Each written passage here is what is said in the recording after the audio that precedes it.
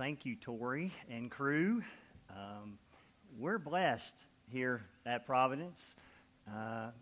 Every week we have somebody chords, the keys, somebody on percussion, vocals, and it's almost somebody new every week. It's like they have I don't know how many weeks of rotation they have, but I have a quick question. Percussion, what is this box called? Box drum. Okay. So if you don't learn anything new today, new musical instrument, I learned box drum. And so we have 2 or 3 people that can play that. It's like talent. So can we give them a round of applause? We're just really blessed here. And I found out this week they get here like at 8:30 to practice and warm up just for you guys. So glad you're here. Skeleton crew. I am not Pastor Tony. He doesn't tuck his shirts in. I do. I am not Pastor Chris, who spoke last week. He's a little bit taller than me and a little bit skinnier. But now that he's in the military thing again, I think I have more hair than him. So got him on that. Anyway, we are very blessed here with people who can teach and preach the Word, and it's an honor for me today to be able to stand before you. It's been a while, and so I'm a little nervous, so just bear with me, and I promise to get you out of here before 1 o'clock. That was a joke. Okay. I like to joke. I hope you do too. So take my words sometimes with a grain of salt. Luke is where we're at this morning, and as you see, John Mixon fittingly opened us up this morning. He's, I guess, one of the few left. His resume is like a professional farmer, and so we have a little bit of an agrarian theme running throughout, and so the Israelites, they were shepherds and goat herders and farmers as well. So it's appropriate as we look at the New Testament this morning. But I am Jimmy Dodson. For those of you who don't know me, my wife is Susan. We usually sit over here. We've been attending Providence for about 3 years, joined last year, and boy, how time flies. Yeah, we were here pre-pandemic. That's like the new BC, AD. Before COVID, I don't know. After, it's kind of crazy, isn't it? Anyway, well, we have some crazy in the Bible this morning too. We're going to be looking at Luke in the New Testament. So about 2/3 of the way in your Bible, you'll find Matthew, Mark, Luke, and John, the Gospels. So we're going to be looking at the third of the Synoptic Gospels, Luke.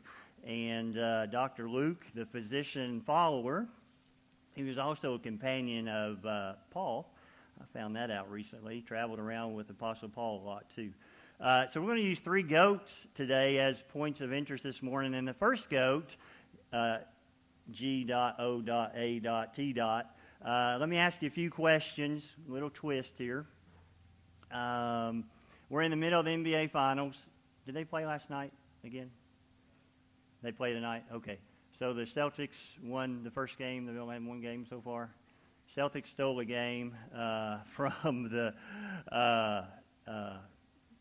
team that I didn't think would lose. Anyway, who, in the midst of the NBA Finals, who do you think's the greatest of all time? G-O-A-T. Who's the GOAT? Greatest of all time. LeBron? We have LBJ over here? Okay. Still playing. What about MJ1? Or MJ2? Some of you might have to, Magic Johnson. I call MJ1. What about MJ2? Michael Jordan.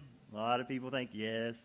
The LBJ, Kobe, with the late Kobe Bryant. So that's the debate still. Who's the greatest of all time? What about NFL? You see on the screen a picture of Tom Brady. Probably a lot of you do. He's definitely talked about as the greatest of all time. Swimmer. Phelps. All right. Most decorated, Michael Phelps. Female sprinter. Let's get some track and field in here. Who has the world record for the ladies 100? FloJo, right? Even the girls from Jamaica don't have her yet. They're still trying to get her, I believe. FloJo, USA sprinter, decade or two ago. Male track sprinter. Yeah. How's he do that? Yeah. Usain Bolt. And how about Major League Baseball? No, don't go there. We'll have the Carroll kids are not here. We'd have a fight between the Carroll kids and the Rosser kids, and that would not be nice to Pastor Tony. He'd come back, first thing on his agenda is a family intervention between the Rossers and the Carrolls. They're fighting over who's the greatest Major League Baseball player. Okay, so we'll get back to the goat analogy in a minute. A little fun there, but hopefully it'll get your mind thinking. Let's turn our hearts and minds to Luke 5 now. And bear with me, I'm going somewhere with it. All right, Luke 5, we're going to start about halfway through. We're going to really look at the whole chapter today briefly, but I want to focus on the healing of the paralytic in verse 17. And I'll read this aloud, and then we'll have a quick prayer. Out of the ESV, Luke 5:17 says, "On one of those days, as he was teaching, Jesus, Pharisees and teachers of the law were sitting there, who had come from every village of Galilee and Judea and from Jerusalem, and the power of the Lord was with him to heal. And behold, some men were bringing on a bed a man who was paralyzed, and they were seeking to bring him in and lay him before Jesus. But finding no way in to bring him in because of the crowd, they went up on the roof and let him down with his bed through the tiles into the midst before Jesus. And when he saw their faith, he said, 'Man, your sins are forgiven you.' And the scribes and the Pharisees began to question, saying, 'Who is this who speaks blasphemies? Who can forgive sins but God alone?' When Jesus perceived their thoughts, he answered, 'Why do you question in your hearts which is easier to say, your sins are forgiven you, or to say, rise up and walk? But that you may know that the Son of Man has authority on earth to forgive sins,' he said to the man who was paralyzed, 'I say to you, rise, pick up your bed, and go home.' And immediately he rose up before them, picked up what he had been lying on, and went home, glorifying God. And amazement seized them all, and they glorified God, and were filled with awe, saying, 'We have seen extraordinary things today.'" Okay. Let's pray real quick. Lord, as I open your word and we get around and we can be lighthearted, because I think you have a sense of humor too. You're very serious about your word. And I thank you for your word and the story of the healing of the paralytic. I pray that we would take this little story and look at the surroundings, what's going on before it, behind it, and see what you have for us to see today. And so that we go out here knowing a little bit more about who you are and why we should put our faith as your disciples, why we should put our faith in you. In Jesus' precious name, Lord, I pray that you'd help me now, and I pray that you would help these, our listeners. Lord, open our hearts for what you have for us today. In Jesus' name, amen. Okay. Let's break this story down just a bit. This is really a subset of a story in the middle of a story.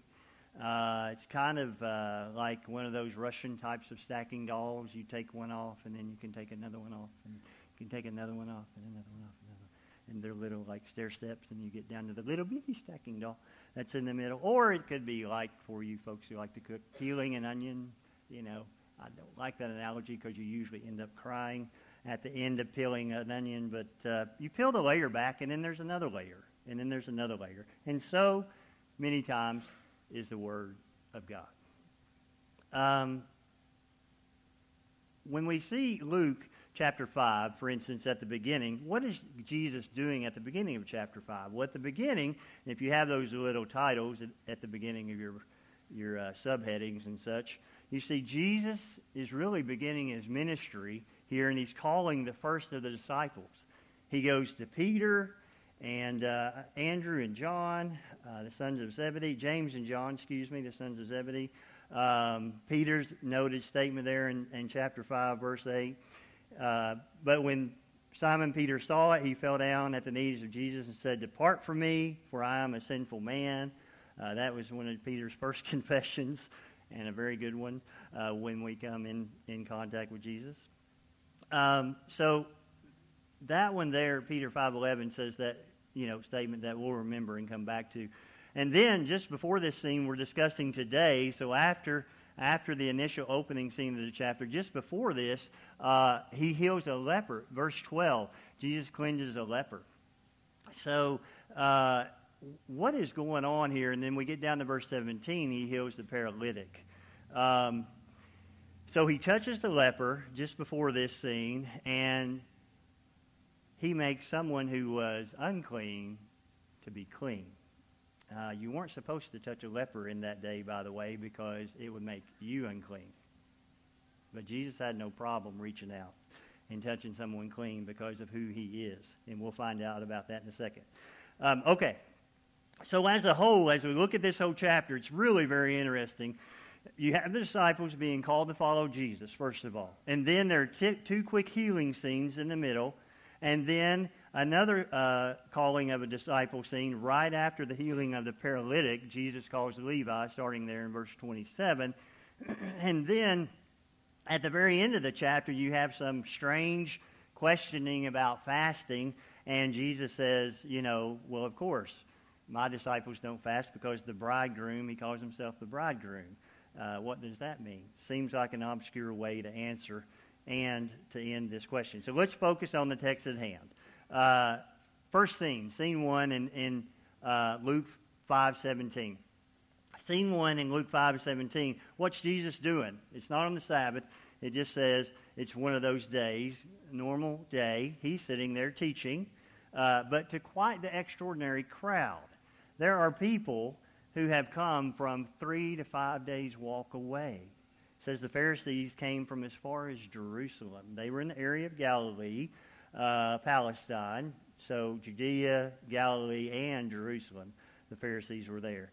Then, if we look at the next scene after verse 17, verses 18 and 19, you see we get a little crazy.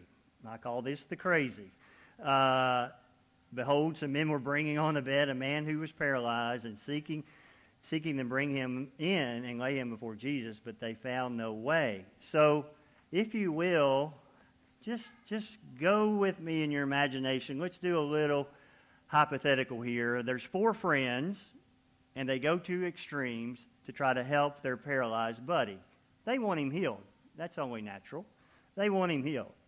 Well, let's go a little hypothetical here. Can you picture this? So, David Crow's had an accident at work. All right? And he's paralyzed. And I debated back and forth, is he paralyzed from the waist down or is he paralyzed from the neck down? I tend to think this guy was paralyzed from the neck down because it took 4 people to carry him. He couldn't really help them much at all. So Dave's friends, Tracy Mullins, he's a physical therapist. Dave's going to need some physical therapy after being paralyzed for so long. So Tracy's helping out. Justin Carroll, because he's a builder and he knows how to tear the roof apart. And then David Rosser's involved because he has a minivan and he's an architect. And when they tear and demolish that roof, he's going to put it back and make it more aesthetically pleasing. Like add a gable or something up there. All right. And then, of course, Jonathan Mixon is going to be brought into the mix so that they can environmentally, conscientiously dispose of the roofing materials. And he says, throw them over there in the sinkhole, boys. And we'll put some field dirt on them and some grass seed, Kentucky 31, and we'll turn the goats loose on them in a few days. It'll be taken care of. All the main level entryways were blocked was the situation. The doors were full of people, packed. They were sitting on the windowsills. Everyone was listening so intently to Jesus that no one even noticed the minivan pull up. And they're getting this guy out of the back. And so the friends assess the situation. They're trying to figure out what's going on. Dave's on the cot, paralyzed. He can't do anything about it. The friends assess the situation, and Tracy and Justin blurted out at the same time, I figure if something crazy is going on, they're both going to be right in the mix of it. Tracy says, don't they teach these guys anything? Well, there's always, in the olden days, in the Bible days, in the ancient times, there was always a stairway that would go up to the rooftops, for necessary purposes there. So Tracy's like, go use the stairway. We'll take him up that way. And so they go up onto the rooftop, begin to tear it open. Debris falling. I'm trying to imagine what would be happening. Jesus is sitting here teaching. Is stuff falling in his hair? Things are happening. Stuff is hitting the ground. Roofing tiles are being, and it's debated, was it mud, hardened mud and sticks and grass that was put together, which was kind of prominent back in those times, or was it hardened tile? The Bible uses tile, and some of the more wealthy archaeologists have shown us, some of the more wealthy homes did have some tile-like roofing systems. So anyway, these tiles are being pulled apart. Things are falling down. So there goes the roof. And they're letting, do they have to tear like a 4 by 8 foot section out? Like, how big of a, hole do you have to do? So they let him down, and I just can see Jesus kind of backing up and laughing and taking it all in. But what happens? Jesus sees their faith, and the they can relate to either the 4 friends, or the they can relate to the paralytic and the 4 friends. I think it's the paralytic and the 4 friends. What happens? Jesus sees their faith, and he says, man, you are healed. But was that what they were expecting? Hold on. Let me check my notes. Is that what Jesus says? No, he doesn't say, man, you're healed. First of all, he says, man, your sins are forgiven. So they were not expecting him to say, man, your sins are forgiven. They were expecting him to say, man, you are healed. Why does Jesus not do that? Why does Jesus not do what they wanted him to do? They went to all this trouble. Here's Dave. He's paralyzed. And Jesus says, man, your sins are forgiven. You think there were some unmet expectations there? I'd say a few. What do you think their reaction was? The friends? What about the crowd? What about the guy who's paralyzed? What are some of those scenarios going on in your mind, in your imagination? Well, we're not really sure, but you can ask yourself, if you were in Dave's shoes, if you were in the paralytic sandals, how would you have reacted? What about his friends? What about the crowd? How did Jesus react? Well, he handled their crazy. He handled their situation. He saw beyond their crazy. He saw beyond all the falling debris. He saw beyond the tore up house. And what does he do? He says, man, your sins are forgiven. But again, they came to get him healed. So why did Jesus do that? So we perhaps have quite a few, at least for a moment, quite a few disappointed folks. So, picking up next scene 3, in Luke 21 and 24 through 24, you see the Pharisees, they begin to bring accusation, and there's a confrontation, and then there's a command. From reading the parallel passages in Matthew 9 and in Mark 2, you can see from those passages these folks are beginning to question within themselves. So after saying, man, your sins are forgiven, Jesus, I think, maybe wanted to pick a fight with the Pharisees. No, he probably doesn't do that. But right away, the room was abuzz. But Jesus, being omniscient, again, showing that he is God, he perceived their thoughts, as noted in Matthew 9, and they questioned in their hearts what he did. He didn't let it go, though. He confronted them. And he said, why do you question in your hearts? Why do you question in your hearts? Ain't that just like God? He can see straight through us. It's kind of a scary thought. He can see straight into our hearts. And at the beginning of verse 23, Jesus posed another interesting question. Which is easier to say? So let me stop and ask you folks, which is easier to say? Man, your sins are forgiven, or to say, rise up and walk? Which one would have been easier? Certainly, he would have been met with more applause, more acceptance, more expectations and boxes checked if he would have healed him. After all, they went to all that effort. After all, the need must have been obvious. The guy could not walk. So let's think for a moment about that. Let's recap this narrative.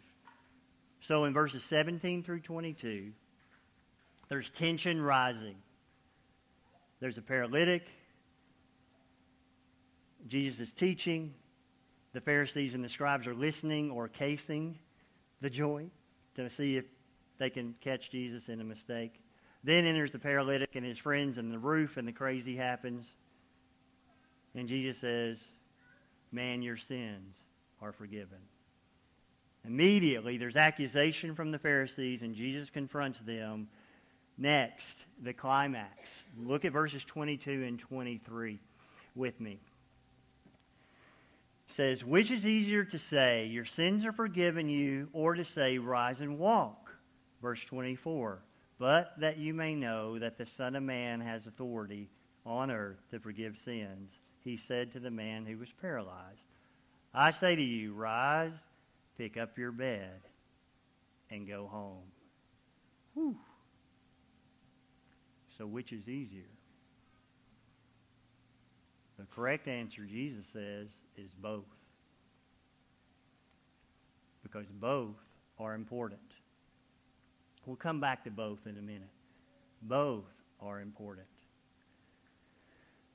I say to you, rise up and walk. Dun, dun, dun. What will happen? Will Dave get up? Yes, he will. He gets up. Verse 25, here's the resolution. It's very quick. We don't know how much time passed, but I bet there were some tense moments between when they went through the roof and Jesus said, quote unquote, the wrong thing. And then he got up, he took his bed, and left, glorifying God. And so did, in verse 26, the rest of the crowd. Now let's go a little deeper here today. And how does that work for me and you? How does that look in our lives today? First of all, let me make kind of 2 points of application. And that is, first of all, Jesus can handle our crazy. I mean, have you lived long enough to know that your life can be a little crazy? Some days, some weeks, some years. All right, Jesus can handle our crazy is the first thing. Has anyone in here, maybe I'm the only one, has anyone in here ever done anything crazy? How about crazy stupid or stupid crazy? You don't have to raise your hand, but are you sometimes amazed that you made it to adulthood? I think of all the stupid, crazy things I did and lived to tell about them. And then I think in a spiritual note, the stupid, crazy, sinful things I've done, and God should have struck me dead. But yet, I live to tell about it.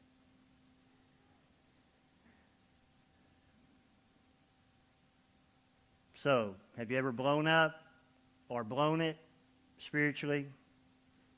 Has anyone ever said, have you ever said something you know you shouldn't have said and you cannot take it back? You've hit the send on that email or that text or that post, and it's gone. Trying to take it back. Have we doubted God? Have we given so much, but yet we have found ourselves abundantly unthankful? So these friends and the paralytic do something crazy, over the top crazy, literally, over the top crazy. And how does Jesus respond? He handles it. What I'm pointing out here is that Jesus can handle our crazy, and he can handle our crazy sin, is what he's trying to say. Second point of application, faith. Jesus, in the arranging of God's Word, is helping us here. The way he's laid out chapter 5 of Luke, in the arranging of God's Word, is helping us to see what type of faith is required to be one of his disciples. Because that's what he's doing at the beginning. He's calling the first disciples. And then he does 2 sets of healings, the leper, and then he heals this paralytic. He's showing the disciples what's required to have the faith, to be a disciple, what it's going to take. You have the faith of the friends and the paralytic here contrasted against the faith, in quotation marks, the faith of the Pharisees and the scribes. For the disciples, both then and now, for us today, Luke 5:8. First of all, to be a disciple of Christ, Luke 5:8, where Peter encounters Jesus, and then rightfully says, "Depart from me, for I am a sinful man, O Lord." First of all, like Peter, you and I, to be a disciple, we must realize that we are a sinful person compared to a holy God. Secondly, in verses 11 and 28, when he called those disciples there in the first part of the chapter, verse 11, it says they left everything. And then when he calls Levi right after healing the paralytic in verse 28, and leaving everything, he rose and left. You must be willing to leave everything behind to be a disciple of Christ, Jesus is saying. In other words, we must see that there is no greater treasure than Jesus in all of our lives. All of what we have and see now is pretty much temporary. But those things Jesus is cultivating and doing in you are eternal. That's what he's trying to teach his disciples. Contrastingly, it's not by mistake that he has the Pharisees inserted in the Scriptures. The faith of the Pharisees, instead of realizing and repenting of their sin, what do? They accuse Jesus over matters of the law. It's not a very good thing when you accuse God over matters of the law. Secondly, instead of letting go of everything and realizing it's unimportant compared to what God is doing, they were unwilling to let go of their power, their position, and maybe their intellect, and maybe a few other things. They were holding with clenched fists. In fact, the faith they thought they were holding to and protecting and preserving, in fact, this faith really was not faith at all. You might call this something else. You might call this religion. Theirs was religion. Thus they did not see what Jesus was saying, nor who he was. Jesus would say later on in Luke 13:3, later on in this book, "No, I tell you, unless you repent, you will all likewise perish." So to be a disciple of his, you need to repent, and you need to realize that there is no greater treasure than Jesus. So, he says, man, your sins are forgiven. It seems that he has missed the point. He needs healing. Have you ever been there? God, I just need this from you. Isn't it obvious? And Jesus gives him forgiveness. Why? Well, here's where the second goat number 2, comes in. Goat number 2, G.O.A.T.N. Okay, whoever's in charge of social media at this church, don't go say, Jimmy preached today, #Goatin. All right, because I'll never live that one down. Goatin, G-O-A-T-N. What am I talking about here? Greatest of all time. Put the N there. Jesus saw that man's greatest of all time need. The guy needed healing. We see that. But Jesus saw through that and saw his need. So that's where the second goat comes in. We need forgiveness, first of all, to be his disciple. We need redemption. And here's where the rubber meets the road. My friend, what have you been aspiring toward? If I could only get this, if I could only get this raise, if I could only get this contract, if I could get into this school, if I could get this boy to look at my way, if I could get this girl to go on a date with me. Let's shift gears. Parents, what's the goatin for your kids? What's the greatest of all time need for your kids? I have 6 kids. I forget this. I get sidetracked. We get distracted. We get told by millions of voices, advertisers, others. They need good counselors.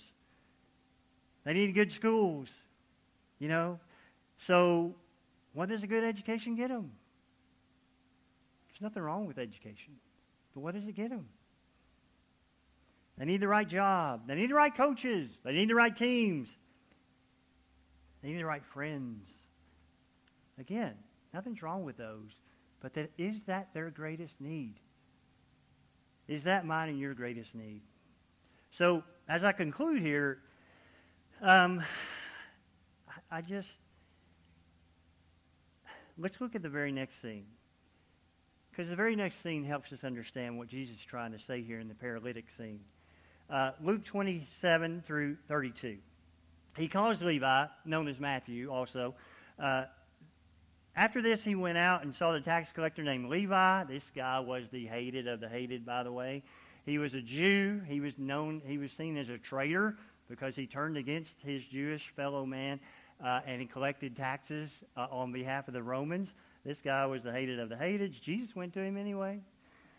Who will you not go to? Who will I not go to? Jesus went to him. After this, he went out and saw a tax collector named Levi sitting in a tax booth, and he said to him, "Follow me." And leaving everything, he rose and followed him. Levi made him a great feast in his house, and there were a large company of tax collectors and others reclining at the table. And the Pharisees and the scribes grumbled at the disciples, saying, Why do you eat and drink with the tax collectors and sinners? And Jesus answered them, "Those who are well have no need of a physician, but those who are sick. I have not come to call the righteous, but the sinners to repentance." Do you know Jesus in a personal, in a relational way? Then you must have come to a point in your life where you realize, like Peter said a minute ago, that you're a sinner. And today, with the paralytic, Jesus reminded us that our greatest need is forgiveness and redemption. Not necessarily physical deliverance from you're crazy. How could Jesus claim to forgive this man's sins? He was at the beginning of his ministry in this scene. We'll look to the end of his earthly ministry here in a minute, when this controversy comes to a boiling point and reaches a climax, when the Jews and the Gentiles hand him over to the Roman authorities. Once again, humanity's crazy will be thrown at Jesus in the form of a cruel, torturous cross thrown in the face of an innocent man. And what does he do? He handles it. Leviticus 18 talks about how he handles it. And Tony's been preaching about prophets and kings. And this is where this message, surprisingly to me, went with it. You know, the Old and New Testament goes together. Leviticus 18, I'll read a little excerpt from there in just a moment. Leviticus 18 talks about a feature of the law pertaining to holiness. Leviticus' main theme is holiness. It's part of the Torah, the first 5 books of the law of the Old Testament. It talks about how holiness and how that our sins can be carried away. Jesus willingly laid his life down on the cross so that he could be the scapegoat for our sins. All our sins were placed on him and carried far, far away. He handled them. So goat number 3, as I was putting the finishing touches on this last night, I was trying to ask God, please give us clarity, God. Please help me to understand. And please help me to be able to present it in a way that your people can understand. You know, I got a little bit of a surprise. I'm taking an Old Testament class, and when the professor said there's nearly 8,000 verses in the New Testament, and of those 8,000 verses, every 1 in 8 verses refers or references to the Old Testament. That's pretty remarkable. How many verses is that if 1 in 8? How many verses is that in the New Testament? That's 1,000 verses. Reference back to, make an inference to, or shadow to a verse in the Old Testament. So, how does it go with Pastor Tony's long series he's been doing and finishing up on prophets and kings? When you look at the entire structure of Luke 5, it's really crystal clear. Luke chapter 5. The third goat is what I'm calling the scapegoat. And that was first brought out in Leviticus in the Old Testament when the Israelites were trying to figure out how to follow God and how to worship God properly. And they were sinners. How can we get near a holy God? So looking at the Old Testament, Leviticus 16 refers to that. Leviticus 16 talks about 2 goats. And one goat was killed, and one goat was saved and sent out into the wilderness. And so goat number 3 really is the scapegoat here. Leviticus 16, starting with verse 15. You can go back and read the whole chapter if you'd like. I'll read these verses quickly. It says, "Then he shall kill the goat and the sin offering that is for the people, and bring its blood inside the veil, and do with its blood as he did with the blood of the bull, sprinkling it over the mercy seat in front of the mercy seat. And thus he shall make atonement for the holy place because of the uncleanness of the people." So this first goat that was killed dealt primarily with the uncleanness of the people of Israel because of their transgressions. So for the uncleanness of the people of Israel because of their transgressions and all their sins. And so he shall do for the tent of meeting which dwells with them in the midst of their uncleanness. No one may be in the tent of the meeting from the time he enters to make atonement, the priest, to make atonement in the holy place until he comes out and has made atonement for himself and for his house and for all the assembly of Israel.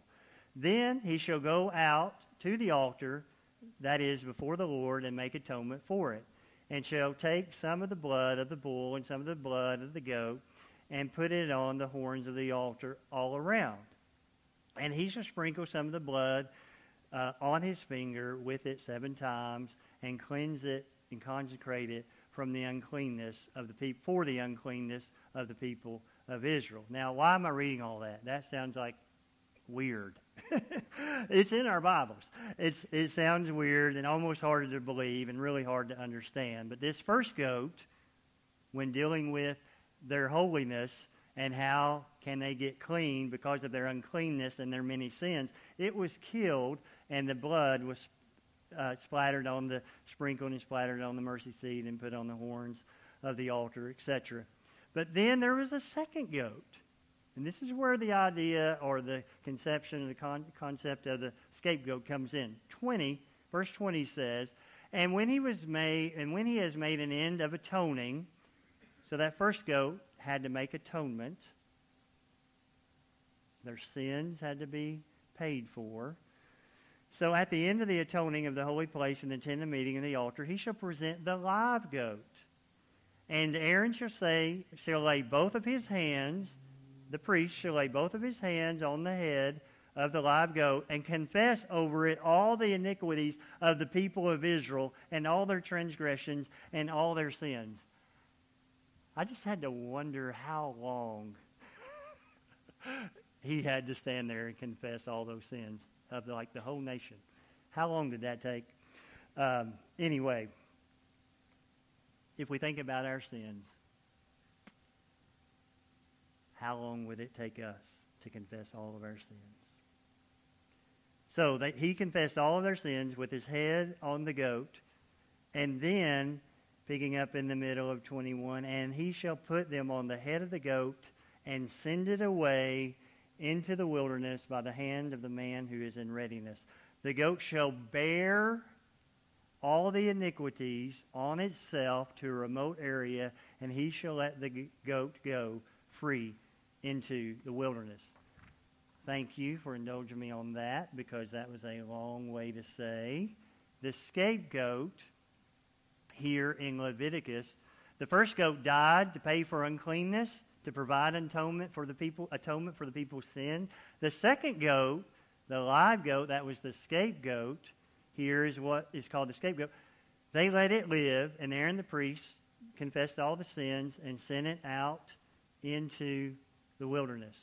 Meaning, or translation here, fast forward to Jesus, thousands of years later in the New Testament. If you're going to be a disciple of Jesus Christ, you must believe and have faith. What does the healing of this leper and the paralytic mean? You must believe that Jesus is the goat, the G.O.A.T. the goat of all sacrifices. He is both goats in one ultimate sacrifice of himself on the cross. As with the leper, just before this scene of the paralytic, he will take all of our crazy, all of our uncleanness, and he will atone for it. He will pay for it. This price, a price must be paid for our sins.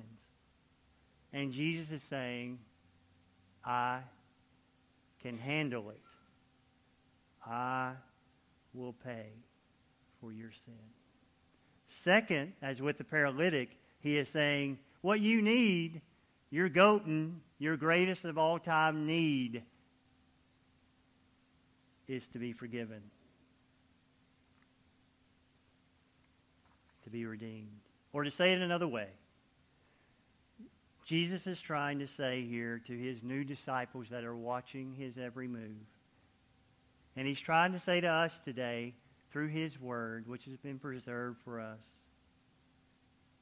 you must place all your sins on me, says Jesus, and I will take them to the cross. You must both place them on me, and I will also carry your sin away. By the way, Jesus was crucified outside the city. He was carried away outside the city where he was crucified. And by dying, I will pay for your sins. And thus, Jesus is saying in Luke 5 to the paralytic, I will forgive you because I am able to forgive you. I will forgive you by paying for your sins at the end of my ministry on this earth, by my own blood, because I am a perfect sacrifice, the sinless, spotless Lamb of God. Jesus is saying to these folks who understood these things better than we do. He was speaking to Jews and the Gentiles. These Jews knew that Bible. They knew what he was saying. They knew he was fulfilling Leviticus. It's kind of hard, kind of murky, kind of weird for us. They knew he is saying, I am the one who fulfills all the law. And with all this scapegoat imagery, I am the one who can fulfill all the law of the Old Testament. He's also saying, I am the one who fulfills all the prophecies of the prophets. And I am the one the authors of the Old Testament were writing about in all the writings in the Old Testament. Are you a disciple of Jesus today? Has he called you to himself? Has he shown you your goten, if you will? Your need for forgiveness and redemption. Has he shown you that you are like the unclean leper? That only a touch from Jesus can make you clean? And like the paralytic today, that we are powerless, we're on our mat of sin, we can't get off. No matter how hard you think or try, we can't get up. We're under the weight of that sin. Has he shown you that?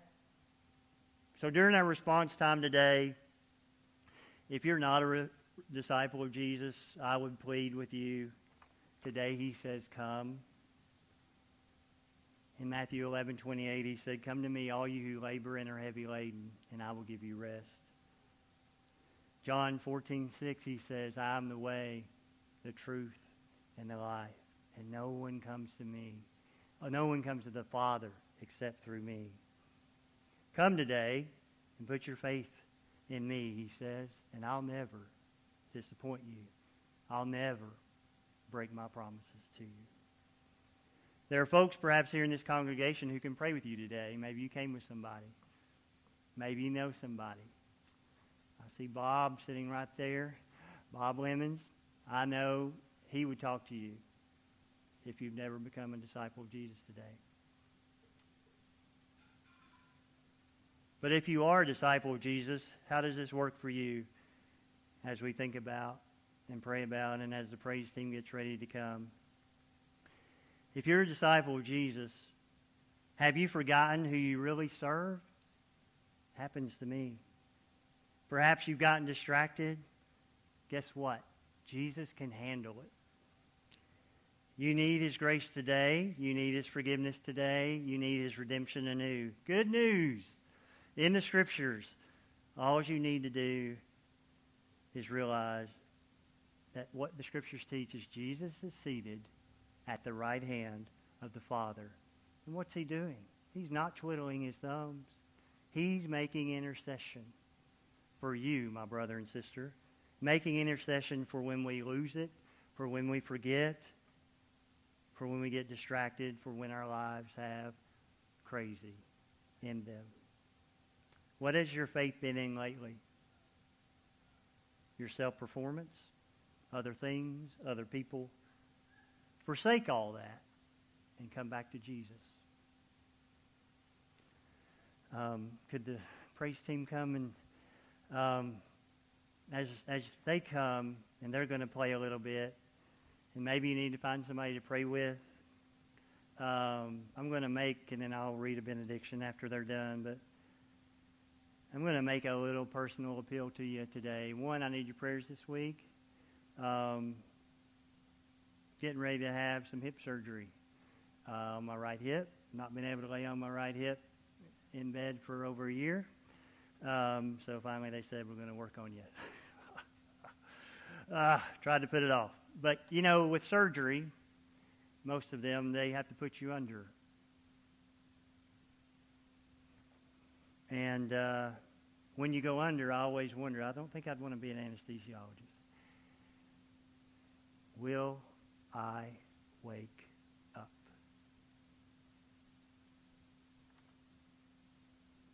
I want you to think about that.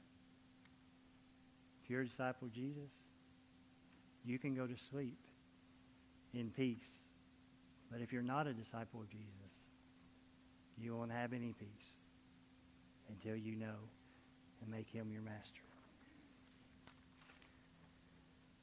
Lord, we do pray as the praise team sings, as we just take a moment and try to reassess what you're doing and all that you're trying to teach us and the disciples here in your word.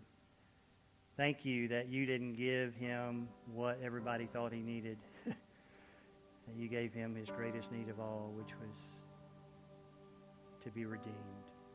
Thank you that through Jesus, you provided that all could be redeemed. Help us to think about where we're at with you today and to not leave here without taking that very seriously. In your precious Son's name, give us grace.